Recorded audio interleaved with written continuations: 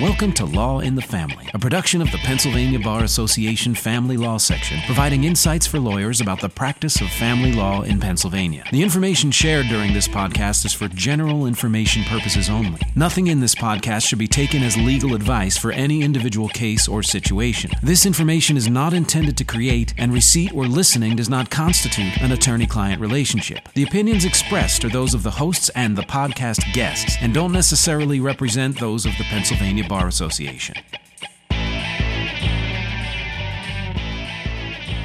Hello, and welcome to Law in the Family podcast. I'm Aaron Weems, a family law attorney with Fox Rothschild in Montgomery County. Being an attorney means having responsibilities to not only your clients and coworkers, but to the practice of law in general. One of the ways that responsibility is expressed is through contributing your knowledge and expertise to those who can't afford legal services. Pro bono work is a foundational aspect of practicing law in Pennsylvania, and even the smallest of efforts contribute to our legal system being more effective and equitable for all those individuals who avail themselves of it. Today, I'm going to be talking with two individuals who are working to bridge the problem between access to justice, technology, and appellate work. To talk more about a unique pro bono project that is merging technology with pro se custody cases in Allegheny County is Catherine Norton and Morgan Gray.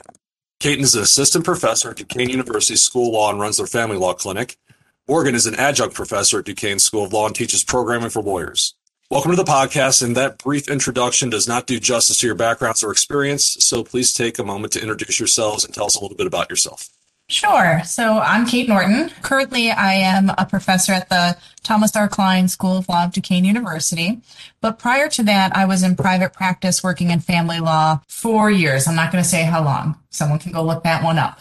But part of my work, I do supervise our family law clinic. Under my supervision, my students are helping low-income individuals deal with issues relating to child custody, child support, divorce matters, domestic violence-related issues, on a daily basis. And through this work and over time, we've really discovered some of the issues and hurdles that low-income individuals face when trying to access the court. So through that work and over time in my time at the university, I've been spending time doing research on issues related to access to justice and how we help those issues and address those issues. So one of the things that I've been working on lately is how technology interplays with that. And that's kind of where this project was born. And I met Morgan through I was one of his professors, and I won't admit how long ago that was either. So I'll turn it over to Morgan. He can explain a little bit more about himself. Yeah, so Kate was a former professor of mine, and she's been so gracious throughout my career to keep up with me, and we keep working together, which has been a pleasure. I graduated from law school not too long ago, coming up on 3 years, and I really didn't go into practice for that long. I clerked for 2 years, and then I'm currently pursuing my doctorate in intelligent systems from the University of Pittsburgh. It's rather, I know, perhaps an unusual path for a lawyer to go to machine learning and artificial intelligence. I sort of took up that research when I was in law school and got really interested in it. And luckily, right next door to Duquesne at Pitt, there's a world-renowned program with an interdisciplinary focus on machine learning, a number of other fields, law being one of them. My main area of research has to do with legal text analytics and how text analytics can be used to assist in automatic decision-making for lawyers. And aside from that, another passion that I have is access to justice. And so I think a natural analog between technology and law is that we should try to use it as well as we can to help perhaps pro se individuals. And that's how Kate and I came to work on this project, was both that interest in access to justice and how we might better that through technology. So I heard about this project probably in January of this year. So this has been a little bit of a long time coming. And I'm actually glad, based upon our past conversations, that this project has had more time to evolve, because what I found interesting when I first heard about it was we were coming out of the pandemic. A lot of things had been on Zoom. A lot of technology had been quickly integrated into our court system. And one of the things that came up in the discussions that we had, at least out where I practice oftentimes in Montgomery County, was Zoom and video conferencing is great, but we can't assume that everybody has access to that all the time. And when I heard about your project and trying to bridge the gap of both a technological gap, but also in trying to utilize technology to help pro se cases and make it available to them for, in particular, custody cases, I thought that was a really interesting project. So I'd like to hear about from you guys is a little bit about that project, what the genesis of it was, and what need you hope to fulfill in the legal system through your efforts. Yeah, sure. So I guess taking a little bit of a step back is first to understand what the problem is. And because we saw a lot of things through the pandemic as well, there, as you mentioned, there's a pretty significant tech divide still, not only in Pennsylvania, but in the country in general. Access to justice, when you think about it, really kind of comes down to who's representing themselves in the process. And there's something like 75% of cases in the civil legal system. So that's all of civil cases has at least one unrepresented party. And when you deal with family law, that goes up to like 80, 90%, where there's one party who's unrepresented. And usually that unrepresented party is of low income, given our poverty guidelines in the United States. So when you take that combination, you start to realize that, okay, there's a lot of hurdles they face, not only the legal and substantive law, the procedural law issues, but then also, do they have the finances to get a bus to go downtown to, courthouse? Or, can they afford to take a day off from work and childcare? And so then through the pandemic, we saw, okay, we switched to Zoom, right? We switched to these video conferencing. It's got to be easier for people because they can do it from their home. But then you realize, oh, wait a second, not everyone has reliable internet. Not everyone has reliable technology. I think one thing that came up for us during the pandemic initially is our clients were finding that they needed to print and scan documents to get them back to the courthouse, which they didn't have a printer or a scanner or even Adobe. So they couldn't even open these documents. And we were able to fill that gap, but who knows where that gap is elsewhere. So, as Morgan and I were talking about this, and this project's been long coming because there is an existing pro bono project in Allegheny County to help low-income individuals with custody appeals, but it wasn't often utilized. So we got together and it's like, how can we get this into something that's regularly utilized, but also easier for individuals who have access issues? So that was where the kind of project was born from. And I guess I should probably tell you guys what the project is we are working on creating we were able to receive an American Bar Endowment Opportunity Grant to help us create a computer program that will allow individuals to input the information to create an application to get into a pro bono program in Allegheny County where the program partners the low income individual with a lawyer that will do the brief and take an entire custody appeal up to the Superior Court. And it not only does that application, but also creates the fee waiver, a draft of the notice of appeal, and a draft of the concise statement, because with custody appeals in Pennsylvania, they're on a shortened timeline. So time is really of the essence, and you have to file that concise statement immediately with the notice of appeal. So one thing we were finding with the existing program, which was a paper application, and the paper application just had open-ended questions like, hey, what do you think went wrong at the trial court level? The litigants weren't explaining it particularly well. My favorite, because I used to review these as well, as my favorite would be like, well, the judge didn't like me. And I know they didn't like me because they didn't let me talk. It was obviously much more complicated than that.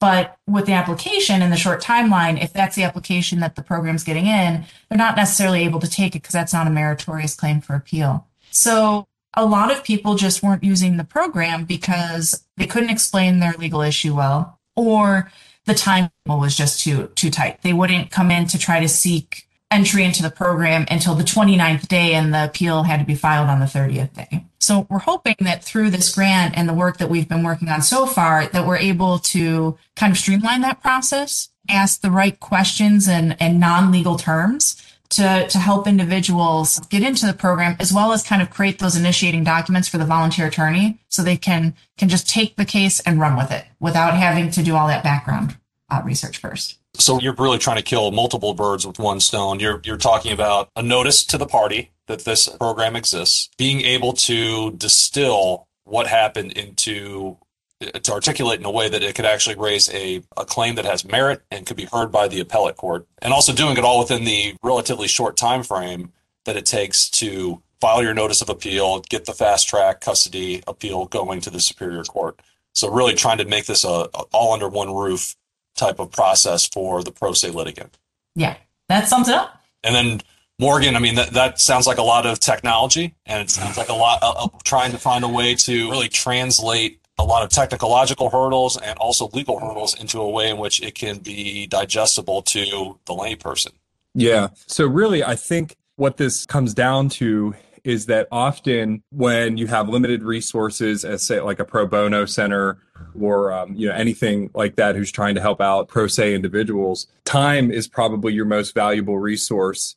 And of course, time is the most costly. And my method behind this was to take a look at the process as it existed. And as Kate indicated, we really focused on how we could take a lot of the procedures that were overlapping. I noticed a lot of duplicative work, a lot of redundancies, a lot of stuff where I'm seeing like we are wasting the same amount of time on the same amount of things 3 or 4 times. It's not really efficient. We only have limited resources. And I think the community and the clients would be best served by getting this process sped up. So coming from a legal background into technology, I take a know thy problem approach first, rather than thinking about the most technologically advanced method that I can use. I was just telling my students on Monday, after we learn how to program and we learn how to do the math and, we learn machine learning and et cetera, et cetera, et cetera. I really believe that the key to being successful in that area is to know thy problem, know thy problem, know thy problem. And when I say like know thy problem, it's the underlying issue that you are trying to address.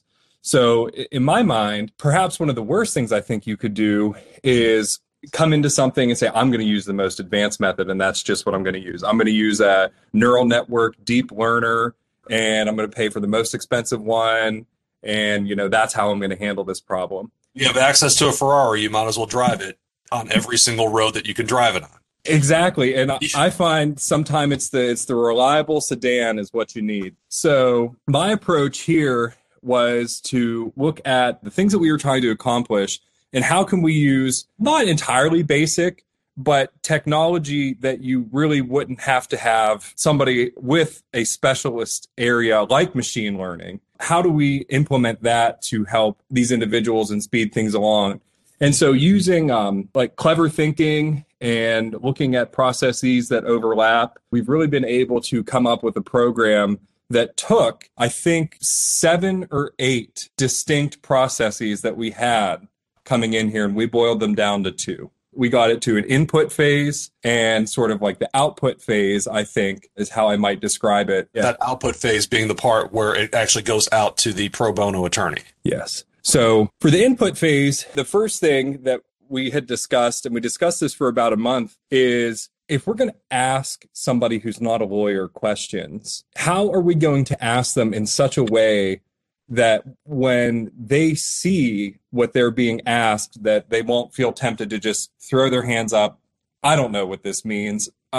This is too complicated. Even the questions you're asking, I don't know how to answer them. And, how do we formulate things just right to be encouraging moving forward and to, not to lose meaning, but to preserve meaning and act efficiently. So one of my favorite things about this is there's an application that you have to fill out to go through the center to determine your financial eligibility.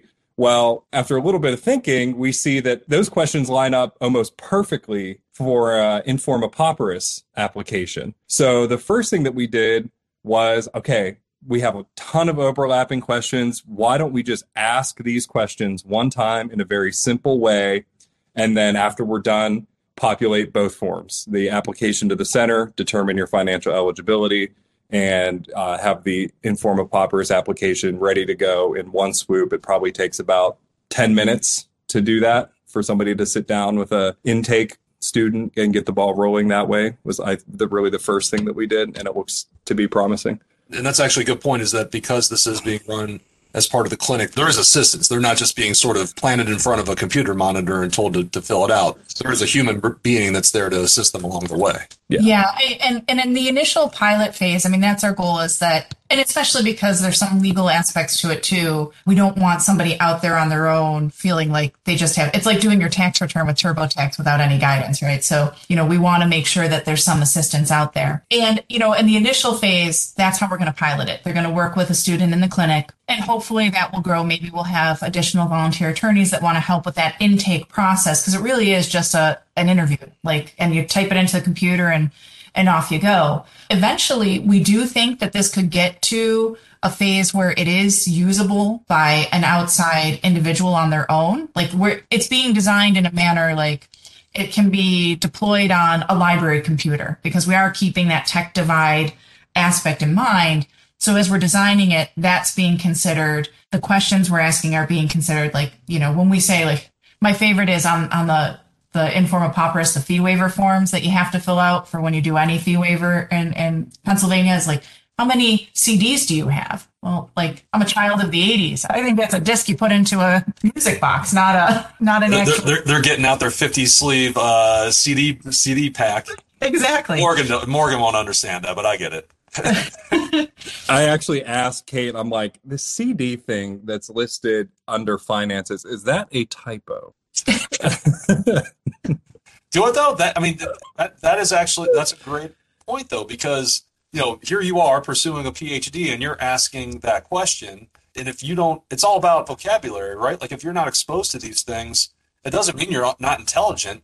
It just means you don't know the verbiage that you have to do to get through it. And because you haven't been exposed to it, because you haven't had a reason to up until that point.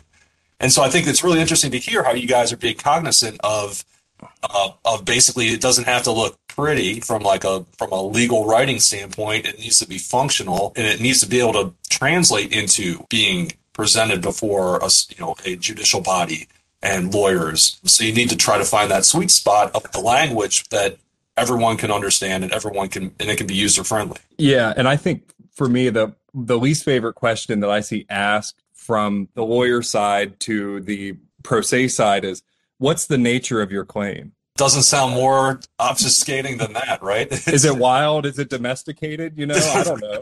Yeah. And so tuning language to something, you're really not going to lose meaning of like asking, well, what kind of case do you have? Example, custody, divorce, etc. And in that vein, this is really interesting because I think I just hear a lot of potential of a program like this being able to translate into other areas of not just family law, but even other areas of law. And we know that in family law, we have a lot of pro se litigants. Practicing attorneys have cases in which the other side is a pro se. You are there in court and you see the long line of pro se individuals who are on the list with you.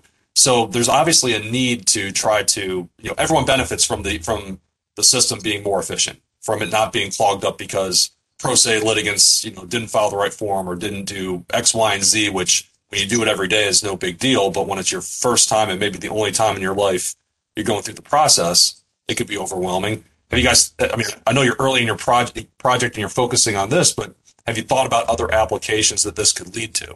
Yeah, absolutely. And so the clinic, in the family law world, so beyond appeals, what we're doing in our family law clinic, we're limited legal services. So we do a lot of assistance with motions for special relief. Okay, I have a vacation, the other side's not agreeing to let me go anymore. This is what our order says. Judge, can you put a Band-Aid on it? And I think, the same kind of methodology we're going through in creating this program could easily be transitioned into something like, oh, you have a motion for special relief. Let's explain this in layman terms, but create a product that a judge is going to understand. And I think, we run into issues like these things probably will always have to be reviewed by a lawyer, something like that, just from the ethical standpoint. But there's a lot of transition between, there are very set procedures and process for an appeal.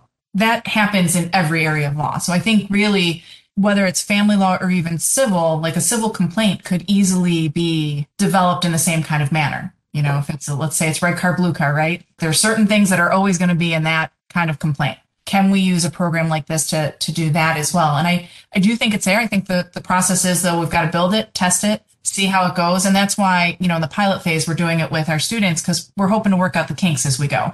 Gotcha. So as this gets rolling along, tell us a little bit about where you envision the pro bono attorney coming into play and, and what part of the process. So right now the program's designed that once their income, the actual pro bono existing product, so like not considering our program that we're working on, how it works is the person gets deemed financially eligible and then they fill out the application and that goes to a family law lawyer to review it for merit, which, our public access policy made it a little bit more complicated in Pennsylvania because you can't see dockets anymore and see what's going on. So you're really relying on that application. From there, it would then go to a volunteer attorney at one of the partners through the Pittsburgh Pro Bono Partnership and the Pro Bono Center from the Bar Association. And they would take it on and then just do their notice of appeal, concise statement, and run with it. Our goal is we'll use the students to do at least initially, do the financial clearances, making sure they're financially available, making sure that those initial things that would kick a case out, it's a final order of court. If it's not a final order of court, okay, here's some other resources for you, pro bono litigant, to go talk to somebody to see, what your next step is. Is it timely? If they're coming to us on day 60 after the order's been entered, okay, it's not timely. Again, here's a resource to go talk to somebody about, is this ripe for modification or something like that? So the students will work with that, get that process done, and then the application. All of this material will be, the application will be formalized and prepared, but also all of the data that's entered will be available to the reviewing attorney. And so as long as the reviewing attorney gives it a thumb up, which should be pretty easy because all of the information they didn't have before should be there, then they would pretty much kick it right out to the volunteer attorneys, and then they take it from there with drafting, really double checking the notice of appeal, double checking the concise statement after their interview, filing it, and then they can just go right into the briefing process. Gotcha. So really just teeing it up for the attorney, and once it's handed off to them, sort of you guys, that's where your role ends, I assume, at that point, and you guys go on to help the next person. Yeah. Beyond the question of whether something can be automatically generated, there is a plethora of work that has been done in AI and law on automatically drafting contracts. Whether or not something can automatically be done is a different question. I think for our purposes, in terms of something that would go to a reviewing attorney, is really getting the ball started as best as we can. And the output phase, as I described earlier, currently contains a little question and answering algorithm to sort out what kind of issue you might have. Do we have a jurisdictional issue? Do we have a best interest of the child? Something like that. Can we, at least using clever question answering, get to the bottom of what kind of issue that you might have? And from there, it's easy to populate a form containing well-drafted doctrine on that particular area of the law. And of course, ethically, before anything would be filed, a lawyer would, have to look at it, investigate it a little bit further. But going back to the mantra behind this thing, a lot of the work is already done. Right. And everyone benefits because from the volunteer attorney standpoint, a lot of the legwork has already been done. It's frankly makes it more efficient with their time. And I guess the other point that just comes to mind is that I know that for technology, some attorneys are more resistant to it.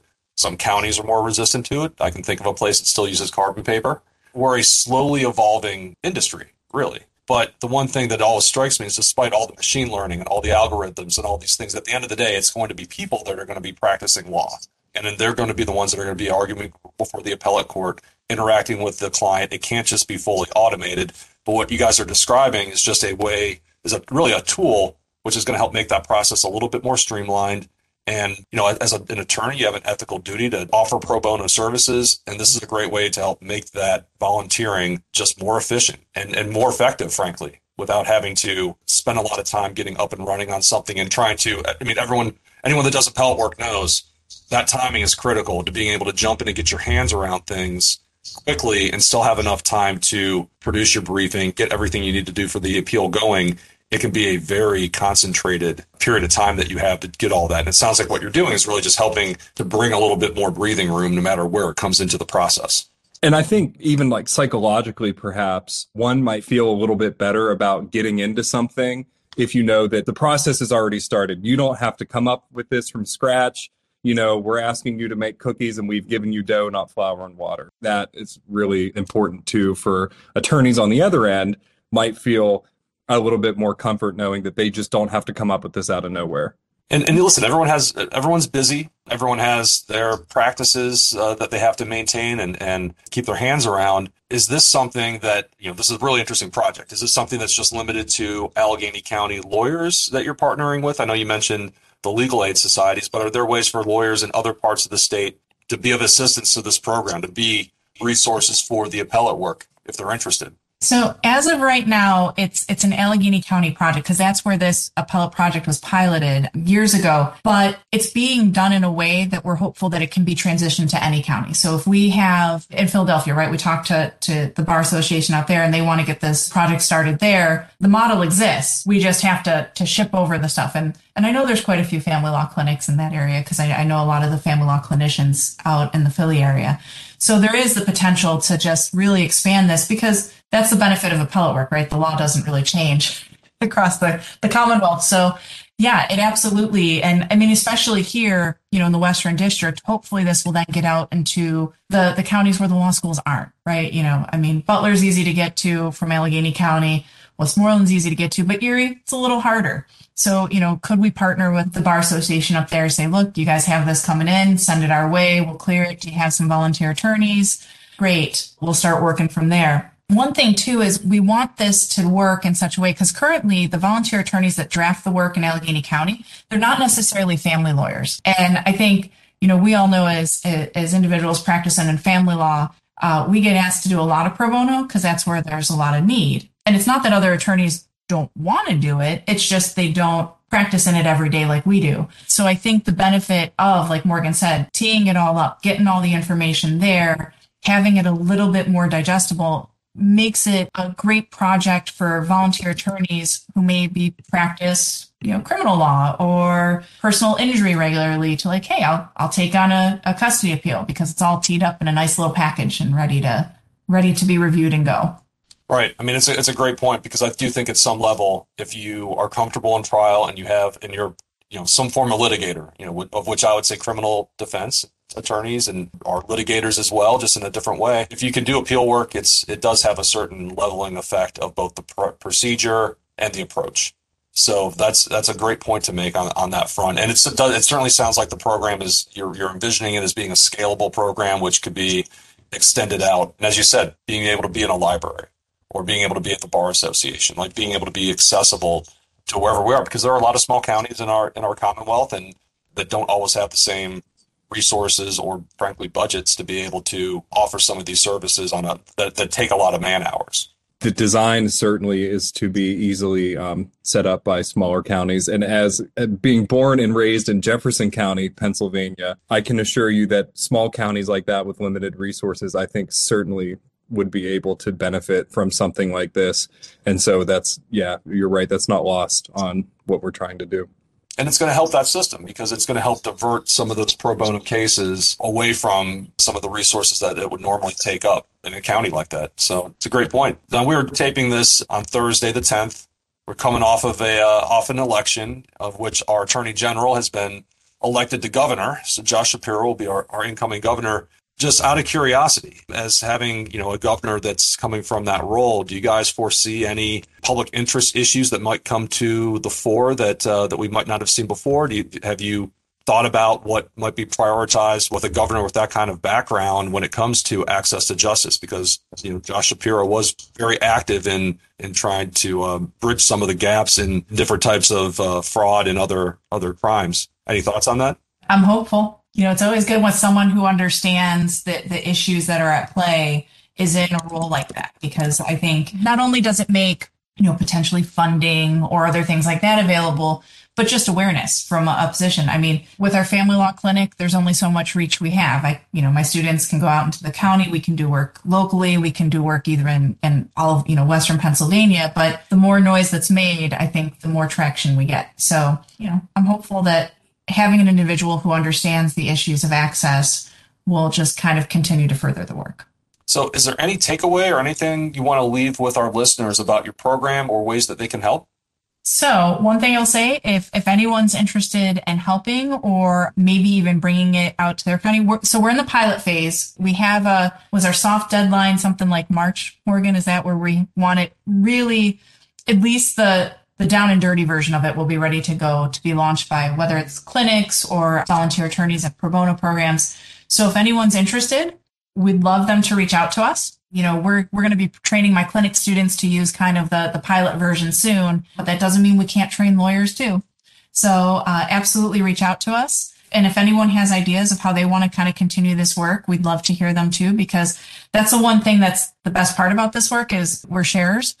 So, we're happy to talk about other ideas and share. And there is there is grant money out there for this kind of work. So I think as ideas come, once you have a project in mind and their ideas come, there's always those opportunities too. So we'd love to see people kind of pick up the mantle and run with it too.